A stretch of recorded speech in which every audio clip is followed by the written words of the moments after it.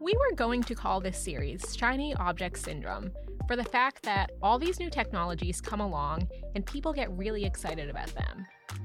But we chose instead to call it This Does Not Compute, a podcast series about what's going on with emerging technologies, with the technologies that you read about in the papers, and we get real experts to come in and talk about it. I'm Caitlin Chin, I work at CSAS, and I'll be your host for this podcast.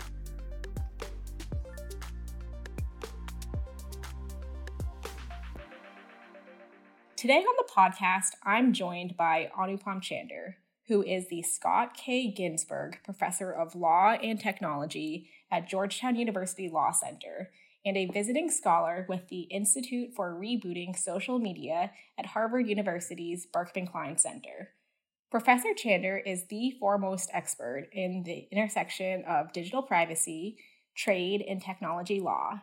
And so when Meta launched its new Threads app in early July, in what is widely seen as a potential attempt to rival Twitter, I just couldn't resist taking this opportunity to sit down and ask him all of the questions that so many of us, but especially me, have been scratching our heads over. Threads was launched at a unique time where Meta is facing some pretty complicated, and numerous, I might add, legal challenges in privacy, antitrust, and content moderation in the United States and around the world. But before we get to those big regulatory questions, I want to start off with the basics. So, first of all, Professor Chander, we're now a couple of weeks into the launch of Threads. Have you had a chance to try the app itself? And if so, what are your early impressions of the platform and how does that compare to Twitter? So I downloaded Threads like within the hour that it was announced. And I think I learned about the announcement, of course, via Twitter, which is probably ironic, but I think many people on Twitter were praying for an alternative. I've tried Mastodon. I've been kind of patiently waiting for a blue sky invite. I have not begged for an invite, at least, so I do see that as the one mode of getting a Blue Sky invite. I did, of course, sign up for Blue Sky. That is, I signed up for the waiting list for Blue Sky very early on as well. So yes, I downloaded Threads immediately. I have used it. I use it on a daily basis. I still don't use it as much as Twitter, however. So if any of our listeners out there have extra Blue Sky invites to give out, I think Professor Chander and myself are both looking for them. Yeah, those are my impressions as well. I downloaded Threads when it came out, and the app itself seems easy enough to use, but you're right, it still doesn't seem to have the same functionalities as Twitter, at least I think in terms of its usefulness in the tech policy space. I think for a lot of people, or at least for me personally, the biggest factor in whether or not Threads is useful is not just about features, it's about network. Threads is helpful for me if the technology policy community uses it too. Prior to Elon Musk's takeover last year, Twitter was actually a really useful place to find out about new privacy reports or new research that was being published, or to learn about events or conferences that were taking place. But given the fact that Twitter and Threads have traditionally occupied very different niches in the online space, and given the fact that I don't think everyone in the tech policy community has migrated over to Threads, do you think that Threads will still be able to attract these professional communities? Well, I think you are going in the same direction that I'm going, which is one of the basic problems is not just that everyone hasn't migrated over, but that some people can't migrate over because the law essentially forbids them from migrating over. And I know that this is something you want to talk about, so I'm kind of jumping the gun a little bit. So really, I can't have a complete community on Threads until I can have my European friends on Threads. And so none of these spaces is going to be adequate if it omits such a large swath of the world. And in particular, of course, with the technology community being very much enthralled with the regulation coming out of Europe, it's hard to talk technology without having the Europeans participating in that conversation. I think that Threads doesn't yet offer what I would need to really fully replace Twitter, which is really why I ultimately am still using Twitter more. But I would hope, like many of us are hoping for a robust alternative to develop, that I might be able to finally quit my Twitter habit. Right. It can't be a true public square if it's missing large chunks of the world, like you said. I do want to talk about EU regulation, you're right. But at first, I want to touch upon another community that's pretty active on Twitter, and that's the journalist and the political community. Adam Mosseri, who is the head of Instagram, made a comment that threads will not actively prioritize politics or news, and it's not a secret that a big part of Twitter's audience does center around those audiences. So, what is your take on the strategy? So news has just been a thorn in the side of Facebook for a number of years. So as you recall, in Australia, they first faced this question of would they pay news services whenever users linked to the news items on those news services. And they said, we're no longer going to serve news at all in Australia. And their algorithms were not well designed for that. And so, as you know, their algorithms kicked out a lot of essential services as well, government services that weren't really news services per se. So a lot of accidental carnage in that denial of service to news sites that they did. And that led, of course, to a huge blowback in Australia, but also in the United States. The US newspapers were really, if you read the accounts of Facebook's interventions or responses in Australia, it was always very negative. Now they're facing the same question about news in Canada. And so that's a real issue. And of course, they've faced this question about fake news in the 2016 election in particular, and thereafter. So these questions about how they deal with news have just really caused them to be, I think, a little bit shy of wanting to be seen as a news service. For a while, they were actually partnering with news. I mean, they did, have news showcases, et cetera, and they seem to be moving away from that model. And in that sense, not trying to be the Twitter alternative, right? Because for many of us, for me, really, it's very much a place where I get news. I get the breaking news before anyone else delivers it to me. And it's actually far more robust in some sense. Twitter is a news service for me because I get the arcana of all the areas I'm interested in, which may not make any headlines in any of the papers. And so there'll be someone who says, oh, there'll be this one small thing that the Department of Justice has done with respect to creating the predicate needed for the EU data privacy framework to fall in place. So I'll get that one little thing that I would like, wow, we're really on our way. And I'll know that that's, for me, a big signal that adequacy is right around the corner. And so those kinds of things that Twitter really offers right now are going to take a while. And look, I've been using Twitter for more than a decade. I shouldn't expect Threads to replace it immediately for this news gathering. Now, news also generally isn't really the way that Facebook earns money. And so Facebook would rather, if they could, kind of take a magic wand and get rid of all politics online and just stick with entertainment. It was originally, I think, Zuckerberg's idea was dating, so if we could make it to pure social interaction, not about news, it might reduce some of the headaches that Facebook and Meta has faced.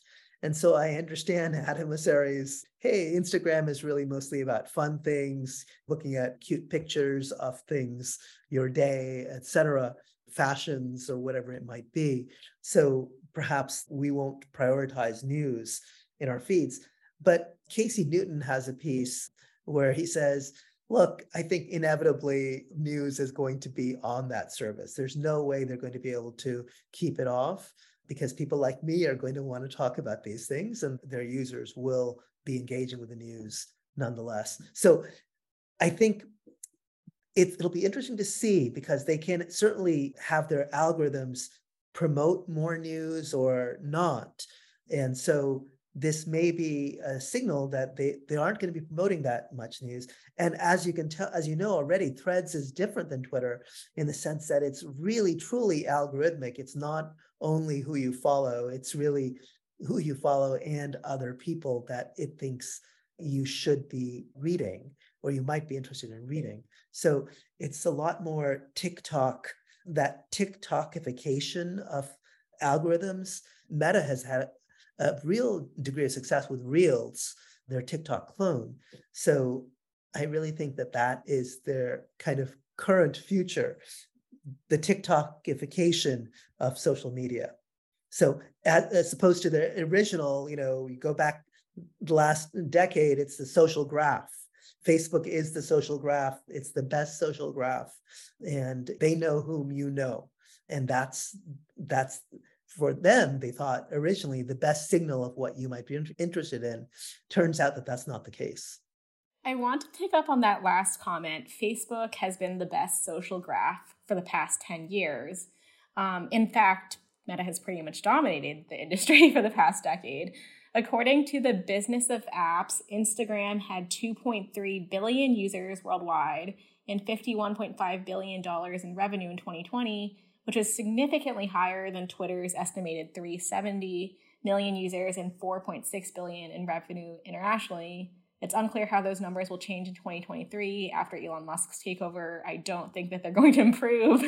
But I think the point is Threads received reportedly over 100 million signups within a week of launching. And I think that given Meta's size, any market expansion is going to raise some eyebrows in some circles. So Professor Chander, I was wondering if Threads continues to maintain its size or even get bigger in the long term, how do you think that could potentially affect competition or consumers? So I'm all for competition in this space. We need more companies that provide alternatives. And so we have Truth Social out there the president trying to offer up the former president, the distinctly former president, I should say, trying to offer up his alternative. We've got Mastodon and other services built atop of Mastodon and et cetera. So we've got, Activity Pub protocol based services and others. So I'm really hoping that Threads does succeed. Partly I want competition, partly it's because Elon Musk is really the kind of I didn't want an edgelord lording over the social media domain that I am addicted to. And so it's an unfortunate choice, but as others have noticed that Elon has made Mark Zuckerberg look good. I think many of us are rooting for Mark in that cage match. I don't really approve of cage matches, but it will be something that would, if it comes to pass, I think there'll be a lot of people, even on Twitter, rooting for Mark. And so anyway, so I'm thinking that Threads is a real contender here. I think it's easy to use. Its algorithms certainly imperfect, and I would like more of the kind of curation to the people I follow, perhaps. But I think it's very early, as we said. And as you said, it had 100 million, maybe 150 million last figures they gave, and with tens of millions, they said, returning each day. And so I'm hopeful that there is an alternative that's coming into being. And then maybe we'll see whether Blue Sky can scale up to actually include us, in their future, for example. I bet Mark Zuckerberg's hoping that the chaos at Twitter will cause everybody to forget their distrust of Meta and join Threads. Under traditional antitrust theory, more competition is good because it incentivizes platforms to compete and improve its service. Has Elon Musk given any indication that nascent competitors like Blue Sky or Mastodon or Threads or any of the others might incentivize it to maybe address some of the many issues that people have raised about his leadership of Twitter so far? So you saw Elon. I mean, I think we should treat Twitter as his plaything. And so I'm going to say Elon. We saw Elon offer to big creators on Twitter, people who had very large and actively engaged fan base, actual payments. So we don't think of Twitter as really largely for creators. There was some alternative, some options for that, but just this week he changed the rules in order to be giving out a pot of in the millions of dollars. And so I kind of think that was a way to say to those guys, hey, you aren't going to make any money on Threads, stay here. Don't take your, millions of people and move somewhere else. And I think that was a kind of early preemptive move on Elon's part to retain some of their most popular accounts. So yes, you already see the competition literally causing some change, perhaps for the better, from the perspective of those big accounts. Is that better for society? I'm not totally sure. But competition isn't about necessarily what's better for society. It's what's better for the consumers who are using those services. And here, those consumers include those very big users. Yeah. I think there's definitely an argument to be made that if Threads did not launch when it launched, Elon Musk may not have taken this move to pay out however many millions of dollars that Twitter probably does not actually have. I want to pivot now. Yeah, I mean, we should just to add to that, and Elon's not even paying the rent for Twitter. He had some run-in where he wasn't even paying his server bills to Google. So the fact that he's paying out money at all to anyone, unless and he fired as many employees as he could, and he doesn't want to give them the severance that they were promised. So everything, he's not giving out money. So the fact that he's unusually actually liberalizing payments out of Twitter's pockets does suggest that, and it coincides with Threads launch, does suggest that that had something to do with it. I want to pivot to the other part that you mentioned, the European Union. So Threads is reportedly available in over 100 countries around the world. But the elephant in the room is that it's not currently available in the EU. And Adam Mosseri told The Verge that the EU's exclusion, at least in this initial rollout phase, is for regulatory reasons. Could you explain what he might be referring to? So there's just conjecture at this point. We don't know exactly. So you mentioned that Meta is facing lots and lots of controversies around the world, and many of them are in Europe. You've got this big issue with sending data of European persons to the United States. And so, and I'm sure Threads is doing that as well. I haven't looked to see what the terms of service say, but I would guarantee that they are written right now to send data to the United States, because it's much easier to build a single infrastructure rather than try to replicate it across the world.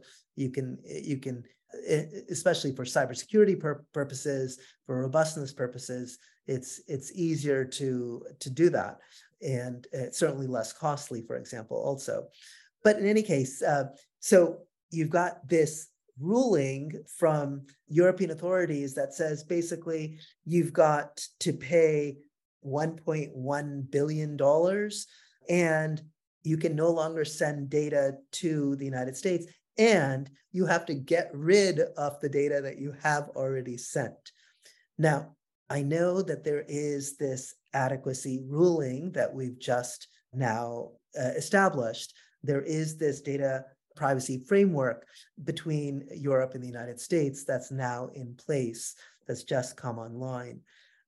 But the details of that, I think, will still take some time to hammer out for a company like a Meta to be confident that it is within the terms of that ruling, of the adequacy ruling and the framework. So that's one problem. they've got another problem, which is another decision involving behavioral advertising. And so Threads isn't launching necessarily with advertising at all right now, but you can imagine that all that data gathering is already in place. So that kind of profiling is already possible. And it may well be sharing information with Instagram and things like that. So because it's using Instagram to bootstrap users into the system to authenticate them, et cetera. So the Instagram's authentication systems are central to Threads operation. So it's got that problem. And then you've got these other, that's just the old law. Now we've got new law coming on the books, the Digital Markets Act, which says, hey, if you're a dominant platform in one thing, you really can't extend that dominance in particular ways. And here, this would be extending the dominance in this new direction. And so the DMA poses yet another roadblock, potentially for Meta. And in this new kind of digital world that the Europeans have created, the penalties are enormous. Basically, they're penalties that will swallow up all your profit for the year. So they're based on revenues, and they're based on global revenues.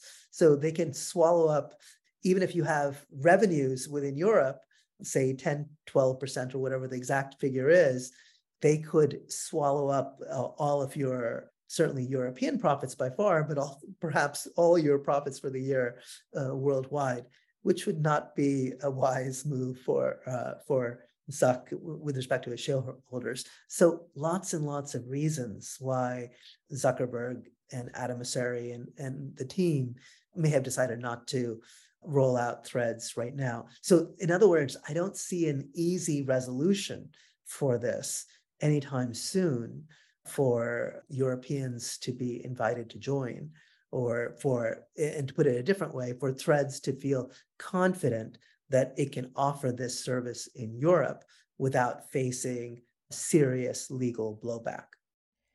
Do you think that there is a resolution? And I ask because I know that Max Schrems has already said that he plans to challenge the European Union EU-U.S. data privacy framework, which recently received an adequacy decision. And I know around the time of the Ireland decision that you mentioned, Meta had previously said that it might have to make Facebook unavailable in the EU if we couldn't come to an agreement on data flows. And I was just wondering, what do you see for Meta's future in the European Union as a whole? So not just Threads, but also its other properties. Do you think it'll have to change its entire monetization strategy given the Digital Markets Act and the European Court of Justice decision with antitrust in Germany? All those things, I think we have yet to see. I think there's a huge cloud here over Facebook's or Meta's future in Europe. At the same time, Meta remains popular within Europe. I mean, the Meta services are actually popular among citizens. So the European authorities understand that. They're not really there. I think they've always been hopeful that there'll be a European competitor that rises to fill the void. But for example, I mean, you might think Be Real or Spotify, the couple of European social networks that are popular outside Europe. I'm excluding here the Russian social networks, which are popular within Russia, of course. And then the other possibility would be Telegram, which would be yet another kind of odd, kind of European, kind of not, but not EU European exactly. So all this uncertainty, and you've got really a cloud, which obviously the data privacy framework really helps lift some aspect of that. And I think there's that $1 billion fine, which we'll see what happens with that. But presumably, it doesn't have to expunge the data now. I don't know. So it'll be interesting to see whether or not Facebook, as Meta, is forced to expunge all European data that had been transferred prior to July 2023 or something along those lines. That would be very, very complicated for Meta to do. But I think you're right that this is a time of extreme challenge for Meta in Europe. And Max Schrems, as you rightly note, has said he's dissatisfied. He calls this just warmed over privacy shield, and he thinks the privacy shield was not very effective. And I don't think that that's I don't think that's a reasonable characterization. There's a ton of work that went into the data privacy framework. There's just a lot of stuff that was done to reach an adequacy decision by the Americans. And so I actually am not, I think we'll see a NOIB or none of your business lawsuit. I think we'll see that certainly, but I'm not confident that the CJEU will side with Max a third time. We'll see. It's very hard to predict, but I think it doesn't want, so the commission desperately believes that this is the way forward. For the CJEU to repeatedly say to the commission, you don't understand how to protect fundamental rights again and again and again in a way that the commission has been clearly working, as hard as possible to do. I just find it hard to believe that that's the likely result in this. So on that side, at least, I think the data privacy framework will hold for the next decade or whatever it is, not the next 5 years. And even it'll survive challenge. Again, I'm not an expert on the CJEU's internal thinking on these kinds of matters, et cetera, but I think it would be the internal repudiation of the commission would be so stark. I don't know if there's any comparable move so at the start of the internet age, Congress passed the Communications Decency Act, and the Supreme Court invalidated a core part of that in Reno v. ACLU.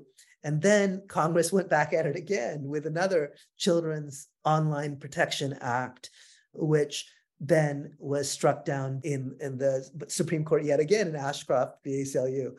Then Congress said, we're not going to try again. This is not one of those areas where the executive can afford not to have some mechanism that's easy to transfer data to the United States. It's such an important part of economic life within Europe. The Europeans need to transfer data to the United States in order to benefit from American services. Some European businesses need to do so, et cetera. So it's hugely important for Europe to be able to transfer data to the United States. So unlike Congress, which faced with the decency questions for children, could say, we're not going to do this again, the commission has to do it. If it's repudiated yet again, it'll just be back at the drawing board doing it again. And the CJU will just be back with the same, with Meta, with Mark Zuckerberg pleading to be able to transfer data yet again. It just does, I can't really imagine that as a way to have any kind of harmony among the disparate entities within the European Union. Yeah, it's a lot of uncertainty for businesses and a long time to be in that state of uncertainty, I might add. I want to pick up on a comment you made earlier. You mentioned that perhaps the commission is waiting for a European platform to fill the void left by Twitter and others. And I know that one of the concerns raised by U.S. companies is that the Digital Markets Act potentially disproportionately targets U.S. tech companies. I believe out of the 7 companies that declared meeting the thresholds as a gatekeeper, almost all were American, plus maybe ByteDance and Samsung. I was just wondering, what are your thoughts on that? Well, I will reserve my thoughts here I'll try to be diplomatic. I want to choose my words carefully here. Look, the American companies are dominant, but there are lots of realms where European companies are dominant. European companies dominate various industries in the world. And so this is not something where American companies dominate all over the place. Now, do we create the same set of rules in the industries where the Europeans are dominant? So let's say luxury fashion, which has huge markups, uses lots and lots of means to manipulate us and to get us to pay thousands of dollars for something that costs them $50 to stitch, right? If even, right? So we could have lots of special rules that deal with these kinds of things and say, hey, this kind of markup just is unfair to consumers, et cetera. You can imagine all these kinds of things. So the coincidence that the worry about this market being dominated in a particular way, and by the way, the digital economy is much bigger than Google, Meta, or GAFAM, or any of these companies, right? It's the digital economy is the entire economy at this point. Everyone is part of the digital economy. And so you can't be a business today, almost you nearly cannot be a business without having some digital component of your business. And so the Americans don't dominate the digital economy. They dominate certain narrow segments of the digital world. Anyway, it's interesting to see. I mean, imagine if a payments network from Europe became the most popular payments network. So you've got European digital lenders. So the ones that allow you to pay over a long, you buy something today and pay later, what we would call the layaway plan or something like that a long time ago. And they're actually quite big in those spaces. So you've got a lot of companies that are big. You've got some European gaming companies that are very big. And so if I were the European Union, I would say, what are we doing well? Let's focus on that. And rather than keeping on, I've watched this for nearly 25 years, literally. And basically, the Europeans have been hoping for another search engine to develop, another cloud service to develop, et cetera, to rival these companies. And I think that things will develop. I'm not saying, but it's very hard to predict and to create that. Now, should antitrust law be applied to these companies? Yes. The question is whether it should be a special antitrust law only for these companies. That's a kind of weird way to do antitrust. And it just coincidentally just targets companies that are based outside their continent. And so there was some complaints from the American administrations from the U.S. Commerce Department that the way that the law was structured was designed to target American companies. And I think there's a coincidence of this. Look, if they covered Spotify, I'd feel less worried, right? Spotify is not in that list. I don't know if you subscribe to Spotify. I subscribe to Spotify. Is Spotify really, anyway, I would go into, so there's it's just and if you look at the thresholds, they're all designed to give Spotify headroom to grow. And so to make sure that Spotify is not covered for the next 5 years, et cetera, right? So I think there's some reason for American foreheads to wrinkle at the way that the law has been structured. Yeah, a lot of attention coming from U.S. legislators too. And now we know that U.S. antitrust legislation and U.S. comprehensive privacy legislation are still pending on Capitol Hill, let's just say that. But Meta has also had a pretty lengthy history with the Federal Trade Commission. And as just two quick examples, in May, the FTC proposed changes to Meta's 2020 consent order that would ban the company from monetizing data from people under 18 and also require it to receive written confirmation of privacy compliance in order to release new products. In addition, the FTC is challenging Meta's acquisitions of Instagram and WhatsApp for antitrust reasons, alleging, among other things, that its dominance helped it engage in privacy abuses. So against this backdrop, what are the biggest questions that U.S. regulators should be asking, if any, about Threads? Well, so the question about threads is a fascinating one, of course. I mean, and I'm not so I should make sure that I've made it plain. I've said I'm not an expert on the CJEU, though I've spoken about the CJEU nonetheless. And I'm going to again say I'm not an expert in antitrust. I just am forced to work in this domain because of the other work I do. So I think threads is going to raise questions.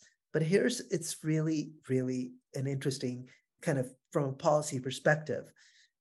Is threads good competition? We talked about it as competition at the start. Or is this bad competition because this is a company that's already dominant, that's using its dominance? You talked about the Instagram's social graph and Instagram's enormous user base, and it's piggybacking on that user base to help populate your social network, your network on threads. So is that an abuse of that dominant position? Where does that shake out? Is this good for consumers? Is this bad for consumers? I think this is where the balance lies, maybe in the eye of the beholder. And so I think that's going to be a really tricky question. So let me just mention TikTok. So there's a kind of irony here that's also ongoing, which is that TikTok is the kind of mortal enemy of Meta. And so I get criticized for like being for one of these companies or whatever, for these companies, whatever. I'm actually just for what I think is a good world out there. And the amusing thing for me is that I can say, hey, look, there's some things that we might want Meta to do that I think are good, like that are helpful. I think Threads is a good thing, and I'm cheering Threads on. I even said I was going to cheer on Mark in the cage match. But the other thing I want to say is that TikTok is, like I said, a mortal threat to Facebook itself, to Meta itself. And Meta is rapidly, as I suggested, trying to recreate itself as TikTok. And so even the Threads algorithmic approach is borrowing in some sense from TikTok. And so the amusing thing is that I'm cheering on TikTok as well. And the Biden administration is out here trying to destroy TikTok, as far as I can tell. Or the ideal solution for Biden is for TikTok to pass into American hands so that he can still benefit from the democratic advantage that TikTok offers, while still not being accused of being soft on China, which is what if he allows TikTok to continue. So he's in this kind of dilemma. So he has the simple solution for that, which is an American owner for TikTok, which would still allow democratic voices to be heard in the 2024 election. So anyway, I'm just making it very, very political, but I think politics is, having spent my time in DC, in politics is there all the way down. And that shows you there's just such an incredible competition question, because TikTok is this incredible competitor. And the Biden administration is literally threatening, as reportedly, ByteDance with shuttering TikTok unless it sells. So if ByteDance doesn't sell, it may be forced to close. And that's what ByteDance did in India. ByteDance closed TikTok. It didn't sell it, so it just shuttered it. So there is no TikTok in India. And it'd be interesting to see what happens in the United States in the future. But this is, again, a question of what kind of competition do you want? Do you want a TikTok competitor? Or do you say, no, Meta should rule the day and Meta should own that space and remain as dominant as ever? Now I'm just picturing Shozi Chu in that cage match along with Mark Zuckerberg and Elon Musk.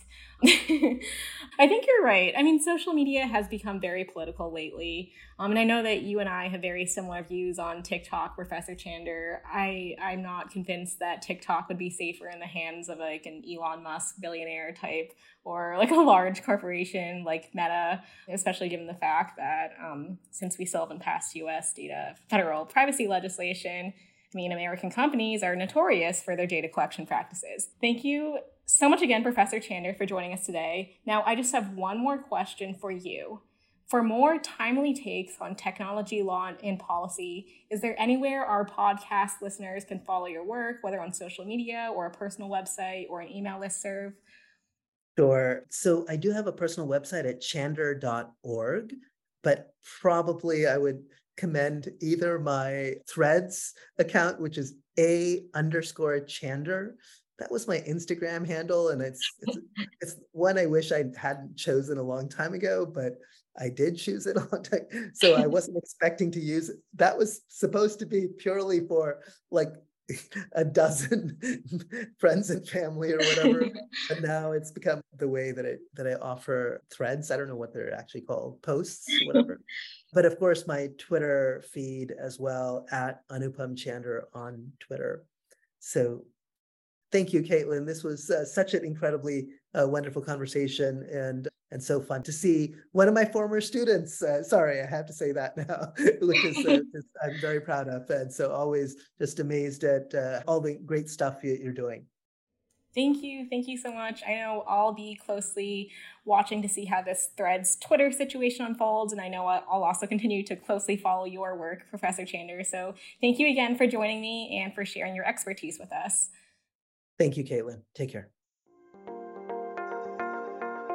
Thanks for listening. See you on the next episode.